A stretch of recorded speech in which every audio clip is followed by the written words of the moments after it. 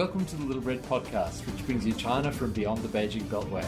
I'm Grant Smith from the Australian National University's Department of Pacific Affairs, and I'm joined by my co-host Louisa Lim, former China correspondent for the BBC and NPR, now at the Centre for Advancing Journalism at Melbourne University. We're on air thanks to support from the Australian Centre on China in the World. It's a month since Russia's invasion of Ukraine, and we're devoting this episode to the arc of autocracy, as it's been dubbed by Australia's Prime Minister Scott Morrison.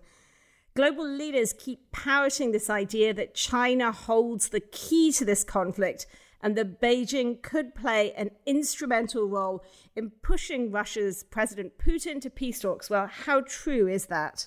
We're joined by two fantastic thinkers whose work crosses both China and Russia. Alex Gabaev, Senior Fellow and Russia Chair in the Asia-Pacific Program at the Carnegie Moscow Center.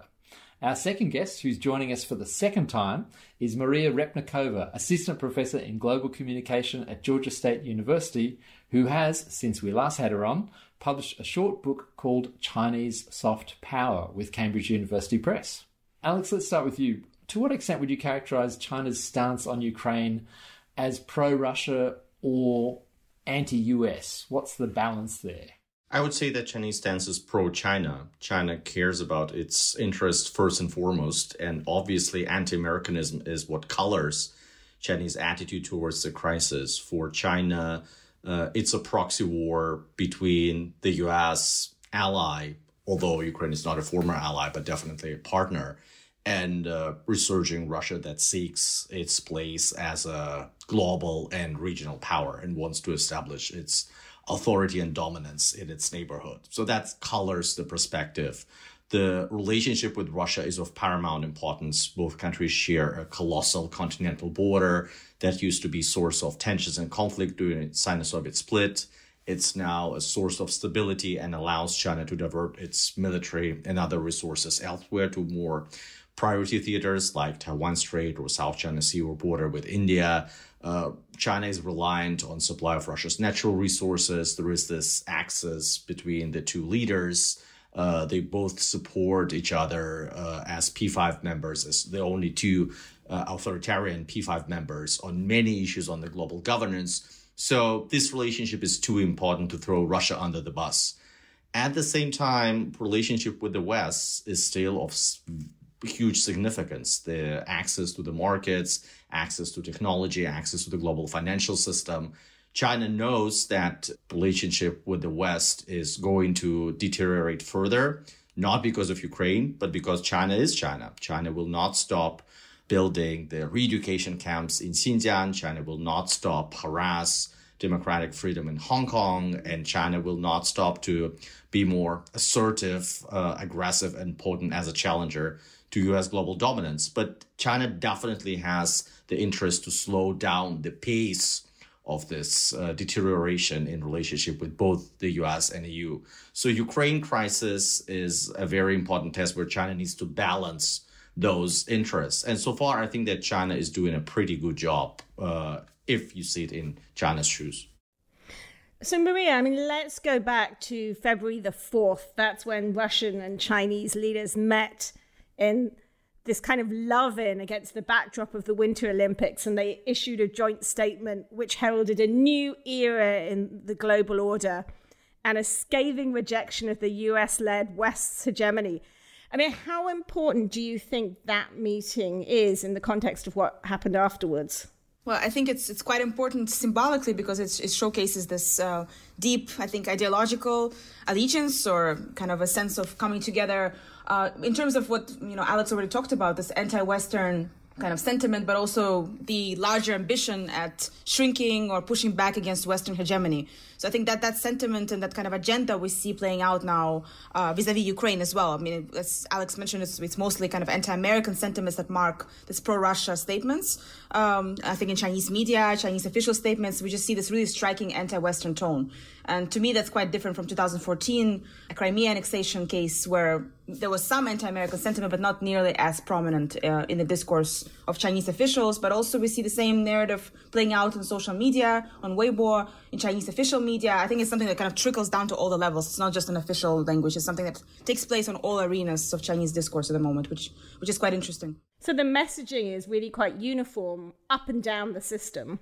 I found it to be quite uniform in my analysis. The recent piece I published for The Atlantic, showcases that from official statements to social media to news media, state media, we see some similar messaging. Of course, it's not all the same. We see some distinctions as well. For instance, CGTN has published quite a bit or has broadcasted quite a bit from the Ukrainian side. So we see some footage coming out of Ukraine, whereas state media that's broadcasting for domestic Chinese audience is barely broadcasting anything about Ukraine or from the Ukrainian perspective. So there is some distinction in audience targeting, but the overall message when it comes to the China stance and how China sees itself, I agree, it's primarily sees itself, in terms of defending its own interests. But we do see oftentimes in kind of unpacking this conflict, it's NATO and the US that gets blamed as the key instigator, not Russia. So that seems to be the framing of its kind of narrative, and it hasn't changed that much. It was interesting to observe. It's been almost 4 weeks, right, or more than 4 weeks. It's the same point that they're making across time. I noticed some shift a little bit around meeting between Jake Sullivan, Yang Jiechi in Rome, and then the call between President Biden and Xi Jinping, where China probably realized that its propaganda, even domestic propaganda, travels across Chinese borders, and that a lot of smart China watchers like Maria are seeing that. And that's the optics where the US government can point to the Chinese counterparts that, hey, actually, you're taking a pro-Russian stance and you're enablers. So I think that this was this calibration on the week of these meetings. And the Chinese ambassador to the US, Qin Gang, came out in Washington Post with the article saying that, China didn't know anything about it. China is not a party, and China supports Ukrainian territorial integrity and sovereignty and is a peace-loving country. But otherwise, I totally agree with Maria. We saw reports that China started this campaign to educate people at universities, teachers, on how to talk about Ukraine. And basically, the main talking point is that the US is to blame. It's really all about pushing and expanding US-led military alliances that had provoked Russia into this war. And that's the narrative. And there was even a charming touch where you were allowed to dob in your professor if they were deviating from the correct mass line. Yeah. So, Alexander, the New York Times was reporting that based on Western intelligence, senior Chinese officials told their Russian counterparts not to invade Ukraine before the end of the Winter Olympics. And then 4 days after the end of the Games, it happened. Beijing now says that this is fake news. But from where you sit, do you believe that Beijing did have foreknowledge of what Russia was intending to do? I think that given the CIA performance and U.S. intelligence community performance during this crisis, we have all the reasons to believe the accuracy of CIA information. And it's like I have bias because CIA is led by my former boss, Ambassador Bill Burns.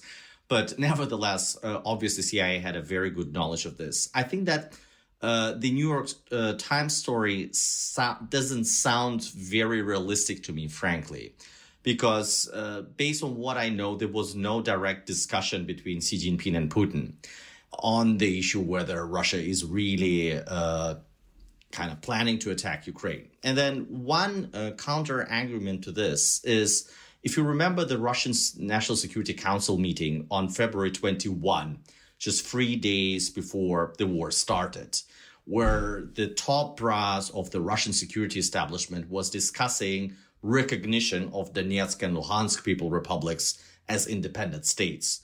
A lot of very senior leaders, including head of the intelligence, Sergei Naryshkin, were visibly shocked by Putin's decision to recognize them.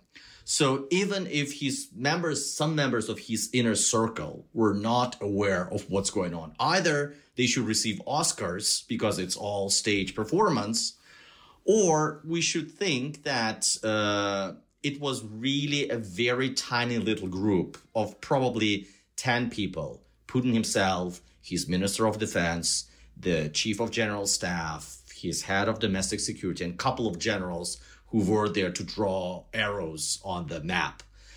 Why would he discuss that with a foreign leader in presence of interpreters, in presence of ambassadors and many outside people? Based on what I know, there was never a direct exchange on Crimea annexation, on a decision to intervene into U.S. elections back in 2016 between Putin and Xi. Despite this very cordial relationship between the two and this authoritarian axis, it's not this depth of trust that Putin will share his most intimate plans and secrets.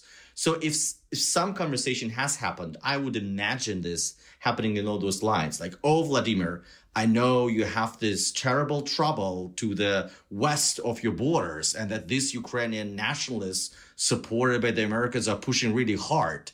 And I hope that after all, it will be solved peacefully. It's the Olympics after all. So probably as terrible as these Ukrainians are, they will observe the Olympic truce. And then Putin will go, yes, thank you, Xi. I know that your support is very valuable for me.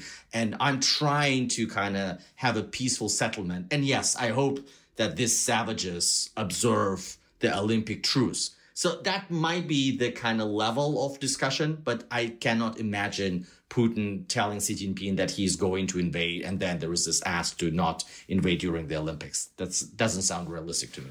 So, Alex, I mean, part of this no limits deal was there was a deal for China to buy almost $120 billion worth of oil and gas at quite high prices. I mean, adding that to the fact that you're saying he didn't know in advance, would it be fair, as some commentators have said, that Xi Jinping got played? I don't think so. It's just not that Putin has shared this with anybody. Like, if Xi Jinping would ask, do you plan to attack? And Putin would say no, that would be kind of indication that he has been played. Since he probably didn't ask, he wasn't played. It's just that Putin didn't share his ultimate goal with Xi. And that also exposes limits to this partnership. It's not an alliance. And yes, it's deep and deepening, and it has all of the underlying reasons to become even deeper beyond animosity of both Moscow and Beijing to the United States, what's perceived as American hegemony. But still, there is huge mistrust, there are division, and there are interests that are either not aligned or are in competition with each other. For example, their dominance in Central Asia is a good example here. So, Maria, maybe to follow up on that point, I mean, the bromance that we saw on the 4th of February looked pretty genuine. And you have, in some ways, two very similar figures. I mean, they're both guys in their late 60s. They're both autocrats with dreams of national rejuvenation. I mean, where do their worldviews link up, and where do they, if you like, part company?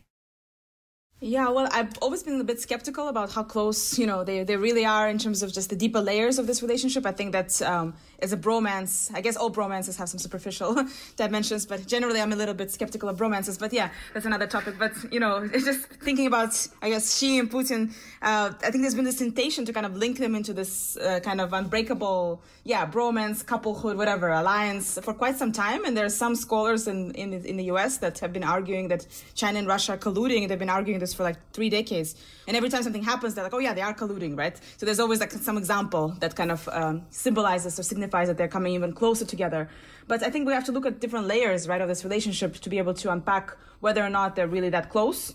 And I think there's definitely suspicion, mutual suspicion that's kind of at the geopolitical level. As Alex mentioned, Central Asia is a good example. There's some emerging competition also in Africa. We see that Russia is coming back to Africa, so to speak, not as actively as China, but still doing very different, engaging in some different initiatives, some more kind of disinformation-oriented battles, but also more military equipment supplies and sales and engagements with elites, right? They're setting up summits, Russia-Africa summits that China has been doing for a while now, for kind of as a leader in this relationship with Africa from the global South perspective. So we see some kind of, engagement in competitive arenas. It's not all, complementary. I can see it as complementary, but also there are some colliding interests as well in terms of spheres of influence. And then at a societal level as well, just looking beyond geopolitics, that's something I studied many, many years ago, and I haven't really followed up, to do a similar empirical study, but others have done that. And we do see that it's not as close at the level of society, meaning that there isn't that deep trust or understanding of one another.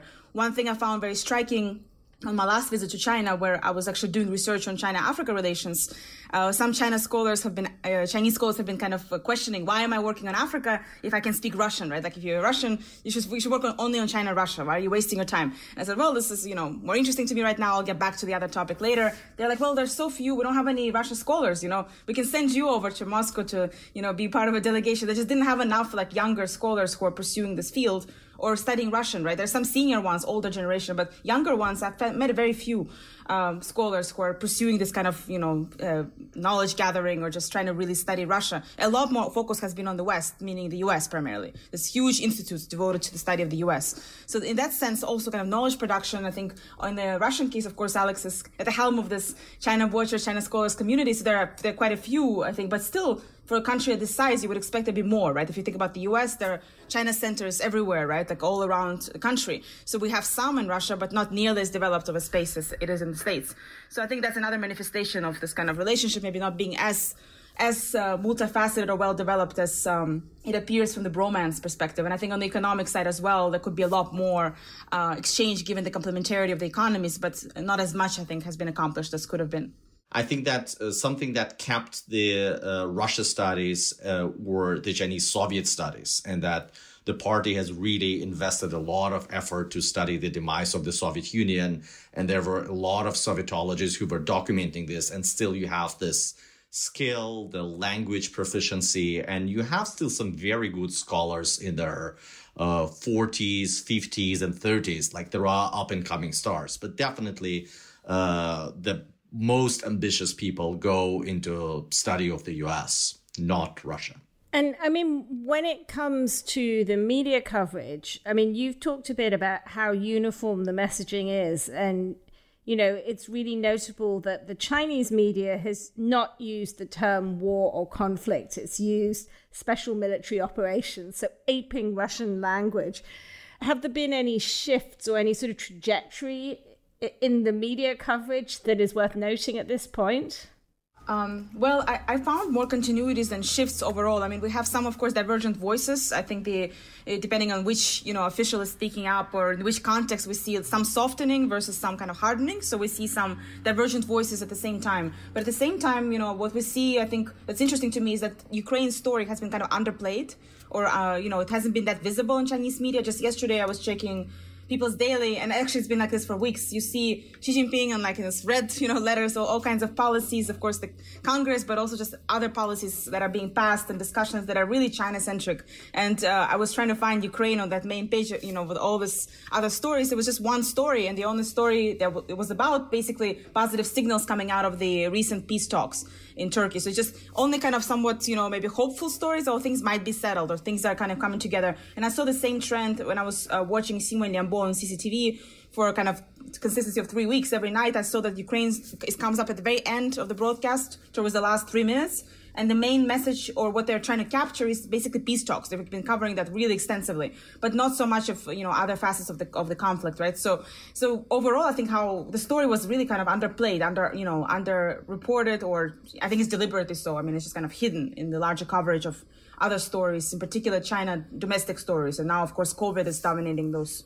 The coverage. But Beijing is not offering itself up as a mediator. I mean, when it came to the Korean talks, Beijing was there. Why do you think that is this time? That it's, underplaying the story and not offering a more active role, despite all these headlines that we see from the West? Right. Well, I think being a mediator in this conflict, it's quite a risky position, So if what Alex was saying before, if we take into account that it's mainly China's interest that Beijing is trying to protect or enhance, right? So staying on the sidelines seems more beneficial than being in the middle, because how are you in the middle without kind of sacrificing some of Russia's interests? Because you have to give Russia to give up, right? Something. And at the moment, it looks very tricky, even though I guess there's some progress from yesterday, but it's not clear how far this progress will go or to what extent it's going to yield peace, right? Versus kind of warfare moving to other parts of Ukraine. So in that sense, for China to be in the middle of it, they would have to really kind of pressure Russia, or at the very least be right in the middle of this.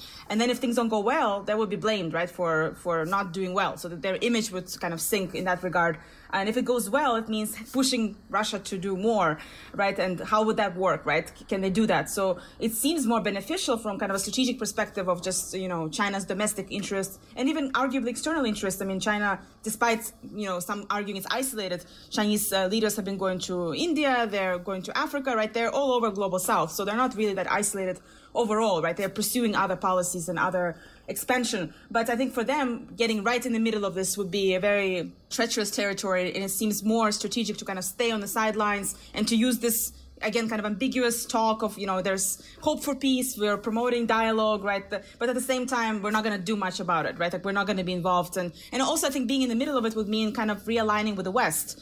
And that seems to go completely against this anti-Western narrative. So how would domestic Chinese public take that? Domestic Chinese public has been really adamant about this being the fault of NATO, the fault of the West. So suddenly becoming like the mediator, how do you do that without the West? Because I think the West or the US wouldn't allow China just to be right there on its own. It would be kind of part of this whole process and wouldn't necessarily trust China either, just to be there again on its own. So I think there's the trust issues and domestic public to consider, given just how heightened the nationalism is at the moment. How do you let that go and then suddenly shift positions dramatically? I think that would not look good for Xi Jinping. But Alexander, that kind of strategic ambiguity is really going to be tested now. Russia seems to be asking for material support. What do you think China is going to offer, on the kind of spectrum of meal-ready rations, oil, all the way up to tanks and weapons? How do you suspect China will play this? Russia doesn't need Chinese weapons, except for drones and some other elements of equipment where China has technological superiority over Russia.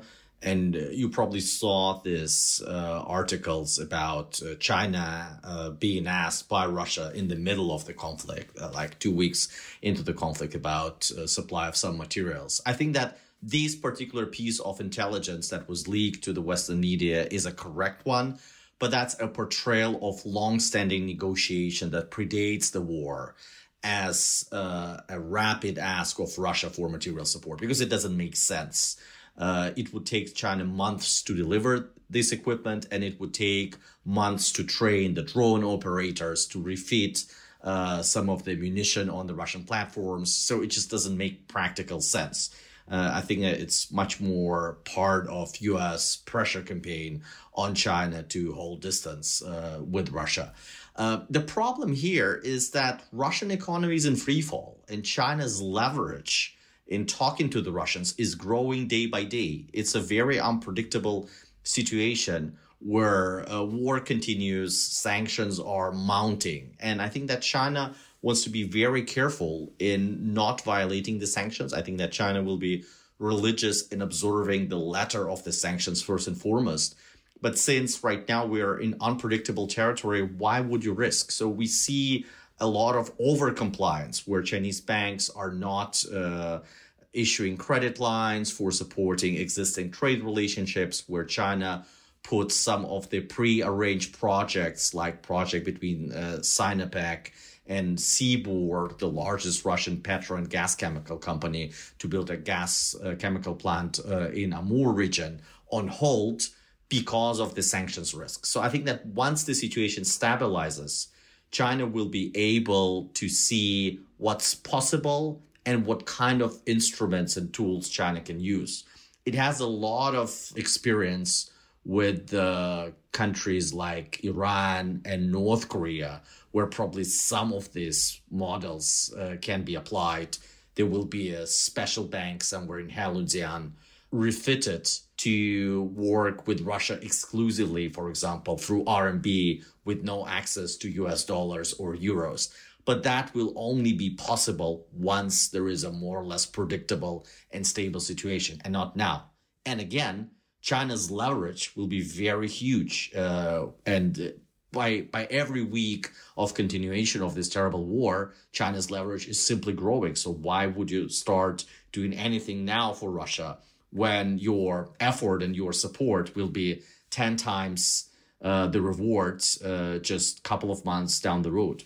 Given that Russia isn't a major economic partner of China, it's not even in the top 10. I mean, is there any downside to a weakened Russia for China? I mean, doesn't a weakened Russia simply mean a country more dependent on China in the future? That's true. And that means that you can get, like, once Europe is phasing out purchases of Russian oil and gas. Like Russia will need this oil and gas to go somewhere, and that somewhere is only China. So you will be able to dictate the price formula. You will be most likely providing this for RMB, not for euros and dollars. And here is the thing. Before the war, Russians didn't want that much trade settlement. Like they wanted, in theory, a trade settlement in RMB. But since RMB is not fully convertible, they have launched some trial schemes and found out that, okay, it's really very painful to withdraw your RMB earnings outside of China, exchange this to any other convertible currency. Right now, Russia will have simply no choice. So China will dictate both the price and the currency. And that's the way to promote RMB as a regional currency in Eurasia without making it convertible. It's a win-win for China, where China wins twice. The problem, again, is the size of the stakes coming China's way if it does so, and if it's portrayed and viewed as the only outside enabler of the Putin's regime. As long as Europeans continue to buy large volumes of Russian exports, China is in a safe place because it can always point out to Germany and say, hey guys, you're buying large volumes from Gazprom and Rosneft. What about you? Like, you fix your problem first and then we'll talk. Once this is kind of out of the picture, and that probably will not happen overnight, but it will happen a couple of years down the road, China will be in a more problematic spot. But also there are a lot of wild cards on the table, including the nature of the US-China relationship, particularly what happens after the 2024 presidential election in the US. So China definitely has time to wait. So Alex, I mean, this is a question that I have to admit is very me, because I'm the kind of scholar that used to hang out at grain stations in rural China. And this slogan, grain is the key link, is sort of burned in my brain. One thing that hasn't got a lot of attention is that just as we have this situation where exports of Russia's grain is being cut off and Ukraine potentially isn't planting any grain because they're in the middle of a war, and Ukraine is kind of a bit of a breadbasket of the region. Usually at this time of year, the Chinese agricultural minister comes out and announces a record harvest. And this year he's come out and said that the Chinese wheat harvest might be the worst in history. So if you add all those things up together, are we looking at the Chinese leader's worst nightmare, the sort of grain shortages, huge inflation, those sorts of pressures later in the year? China will definitely be affected by the impact of this terrible war on wheat market and on other parts of agricultural markets, just as markets in the Middle East and North Africa that are much more dependent on Ukraine and Russia. But definitely the global surge in prices will be visible in China too. The way out is that China might import more from Russia. The problem here is that there are some issues with protectionism, with red tape that needs to be removed, because for now, China can buy grain only in the eastern part of Russia, so Siberia and the Russian Far East, not where the major grain producing regions are in the Black Sea. Russia also needs to fix logistics problems, but if there is a political will to do so, probably that's possible, and that's one of the Chinese way to hedge the risks of huge price inflations for wheat this year. And Maria, to get back to some more of your research, and this is some really interesting stuff you've been looking at, it's how Chinese netizens are framing the invasion in terms of China and Taiwan. I mean, could you tell us a little bit about what you're seeing in the dark corners of Weibo? Yeah, so this was kind of earlier on, I think in the war, when things just kind of broke out. The first week or so, Taiwan was more prominent as a theme of comparison, but then it seems like that topic has been kind of censored. So we don't see as many Taiwan posts, and there was a statement that came out from, I think it was Wang Yi. He said that, Taiwan and Ukraine are two completely separate issues. Ukraine is Taiwan is part of China, right? So this is not comparable to Ukraine. So he was kind of signaling that we should not be treating the two as sort of equal. But there were some interesting kind of commentaries. I mean, early on, one of the anecdotes that I also opened my Atlantic piece with was this kind of love triangle. This was related to China.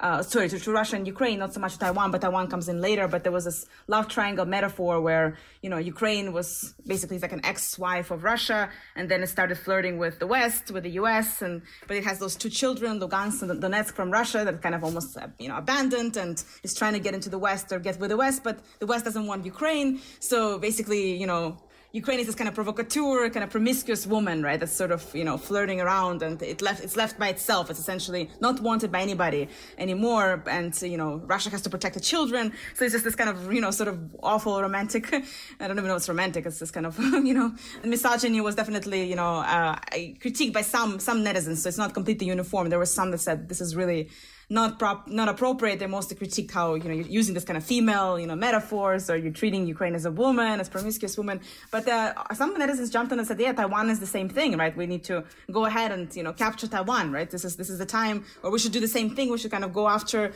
our kind of, long last half wife or whatever, this kind of metaphor. So they applied similar lens, a lot of them, kind of arguing that this is really the moment, or at the very least, this moment shouldn't come in too long. We should be, prudent not to let Taiwan kind of swim away towards the West too much. So there's been that kind of discussion. But as I said, I think it's been sort of censored, or at the very least kind of regulated a bit, because of these statements by high-level officials that argue that Taiwan and Ukraine are not the same thing, and we should not treat them as equally. So I think some of these very nationalistic sentiments have also been censored, as well as more critical voices that try to fact-check and, provide more alternative sort of visions about what's been happening in Ukraine, including some voices of Chinese citizens based in Ukraine. Those have also been censored. So I think the extreme kind of parts of this discourse on both ends, whether it's extreme nationalism or extreme sort of in terms of critique of pro-Russia position, both have been kind of deleted. So then we are left with something sort of in the middle that's pro-Russia, but also very much anti-NATO, but focused more on Ukraine, not bringing in Taiwan as much, and not challenging Chinese government's position vis-a-vis Taiwan. So not exuding this kind of impatience, how long should we wait until the takeover of Taiwan? So, but the sentiment is still there. So I think that's in and of itself is interesting. So even though it's deleted, it's still, you don't delete the sentiment, you delete the words, but the sentiment remains. So that potentially creates a challenge in maybe the medium or long term. But for now, at least rhetorically, they've been dealt with or, censored. And it's so fascinating that it's in such gendered terms, like this whole talk about, no one being man enough to stand up for the Soviet Union. And now you could argue, well, Xi Jinping, are you man enough to take Taiwan? Putin's been man enough to take Ukraine. I mean, it's crazy talk, but in some ways it's rhetoric they've generated themselves. Well, it's this gendered rhetoric I found kind of interestingly present on different sides of Chinese online kind of discourse, not in this particular case specifically, but in other contexts. We've written a paper with Ke Changfang years ago about Taiwan, actually, and how some netizens sort of jumped over, the firewall to attack or to engage with some of these sites in Taiwan to kind of suggest that Taiwan should come back to China. This was post-presidential election, and Chinese citizens were trying to kind of convince Taiwanese citizens or Taiwanese people basically to come back, to return to the mainland, to the homeland, and they were very passionately defending this idea. And when we looked at this kind of discourse, we found that there's a lot of misogynistic kind of rhetoric present both on the side of kind of nationalists, but also liberals, like people who are more critical of this position. Then they attack the nationalists as being female, basically. They said, you're all, this kind of weak women, you don't know what you're doing, you need to be disciplined, you need to be educated, you don't know who you are. So basically they assume that like the little pink, are basically female, they're women, and they're this weak kind of easily misled women. But then on the nationalist side, they often accuse the government as being too weak or kind of feminine, or, they treat certain regions or countries as being, again, female and therefore in need of more support, control, more partnership, that's basically by force, right? So it's interesting how this kind of female misogyny, this kind of rhetoric is present across the spectrum. And I think that's something we should be more maybe watching more closely in terms of how it appears when in discussions of various crises in China. And Maria, are there any signs that China's state-backed hackers are being enlisted to help their Russian counterparts? I haven't really seen that, but I wasn't looking directly at maybe state-backed hackers, so maybe I'm missing something in that picture. I haven't seen that, but I did see that a lot of Russian footage is being incorporated into Chinese footage. So, for instance, if you watch like Chinese media, it's quite interesting to see how often they would refer to like Russian press conferences or statements, official statements, or even reporting itself. You see like a correspondent like basically standing in the Kremlin, kind of in the Red Square. You don't see him standing like in Ukraine. You see him in Russia. So it's just symbolically, it's like a lot of it is coming from Russia, but also just substantively, a lot of the material, the footage seems to be echoing or borrowing on basically Russian footage. So we see this kind of trickling of Russian media content, official narratives into Chinese media reportage. So that I think I've seen that, and also I've seen that Sputnik is state-sponsored Russian, I guess, news agency, news media that's been very popular in some parts of the world. It's got lots of followers on Chinese social media, right, Weibo, and oftentimes it's that Chinese state media would repost Sputnik, and then that message, that post would become like the top post or very, very popular post on Weibo. So it's not Sputnik directly kind of setting the agenda, but indirectly it gets kind of co-opted, or, it gets shared by state media. So that's also, to me, it's quite interesting just in terms of the influence of these Russian media outlets, at least some of them like Sputnik, on Chinese social media discussions.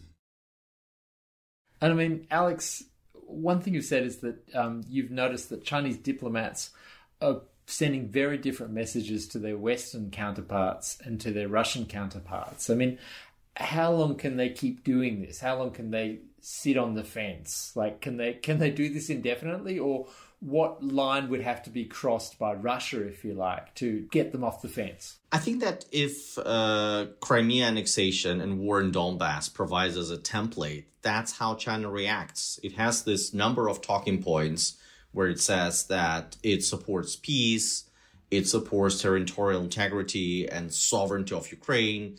It doesn't recognize Donetsk and Luhansk as independent statelets. It doesn't recognize Crimea as part of Russian territory. But at the same time, it criticizes unilateral sanctions as being counterproductive and detrimental to the health of global economy. And it criticizes the expansion of US-led military alliances and partnerships. And then, depending on who's in front of them, the Chinese diplomats and officials cherry picks from this set of theses, those that are relevant to the audience. And you remember that Wang Yi was speaking in front of the Munich Security Conference before the war, and then he was full of support for Ukrainian territorial integrity and sovereignty, and everybody was like, oh, China is finally shifting its position. Where, in fact, it's not. It's just very carefully and balancing its position on the fence very well. If Russia uses chemical weapons or, for God's sake, tactical nukes, I think that China will denounce the use of this, but it will not start to criticize Russia and shift its position. It will say that, oh, it's kind of... we really don't want to see this, and we need to have talks, and let's kind of come to sensus and reinstate the rules along the road, but it will not necessarily come to criticize Russia directly. I think that even in terms of wording, Maria mentioned that the Chinese are not really using the term war.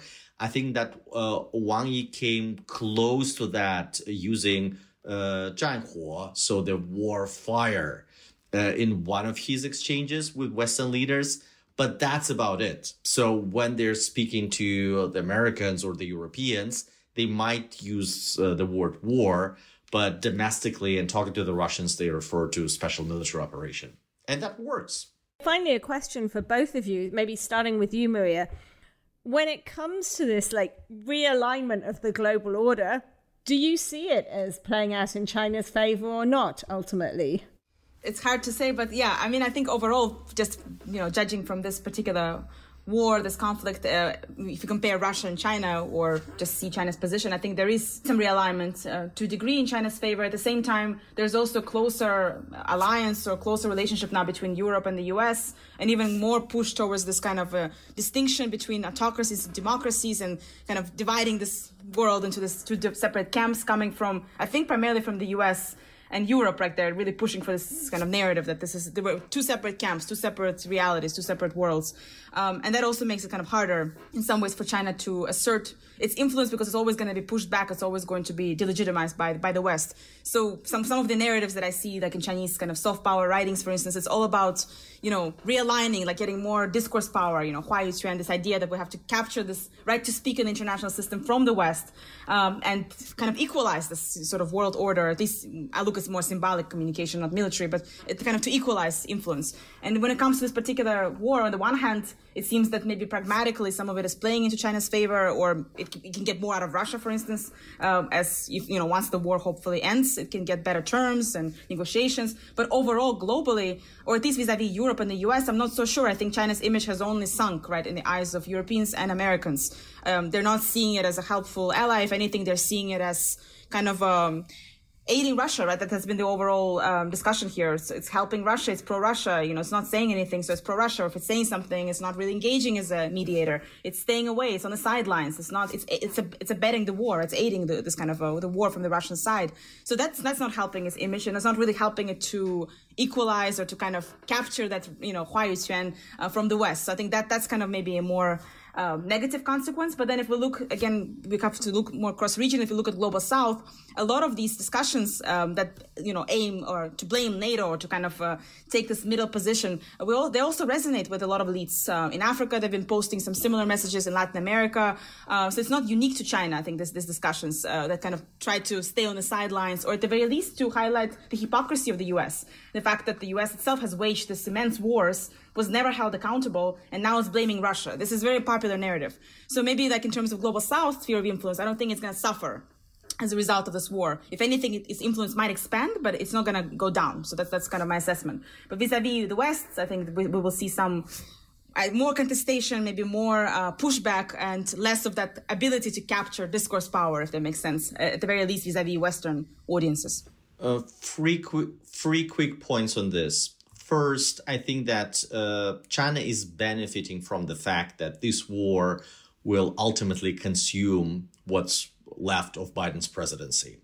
This war will be protracted. It's not that you can really have an active Indo-Pacific policy when Blinken and Jake Sullivan and Bill Burns and Secretary Austin and everybody is consumed first by the war and talking to the Europeans and to Ukrainians about it.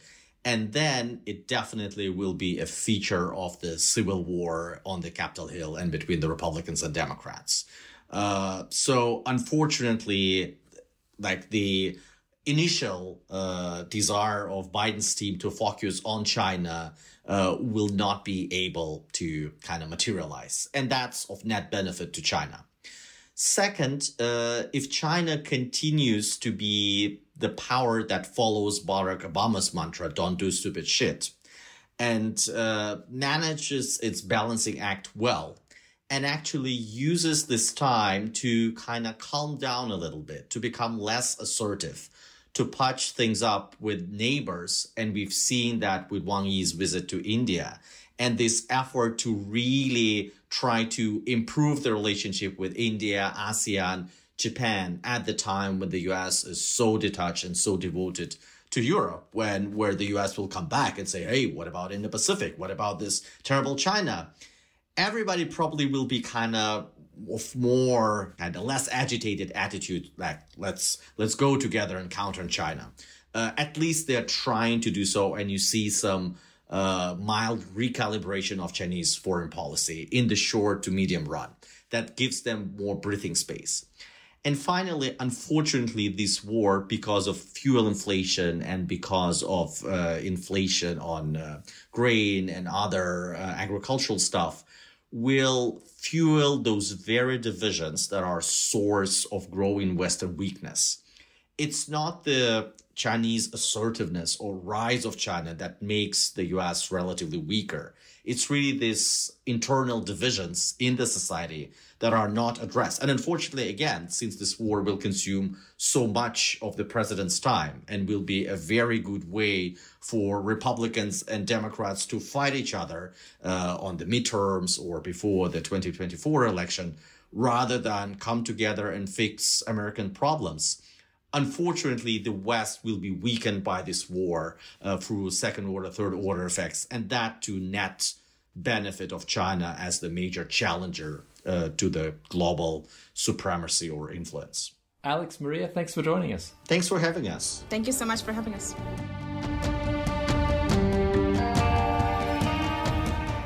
You've been listening to the Little Red Podcast, bringing you China from beyond the Beijing Beltway. Many thanks to our guests Alex Gabaev and Maria Repnikova, and to my co-host Louisa Lin. We're on air thanks to support from the Australian Centre on China in the World. Our editing is by Andy Hazel, background research by Wing Kwang, our theme music is by Susie Wilkins, and our cartoons and gifs are courtesy of Seb Danta. Bye for now.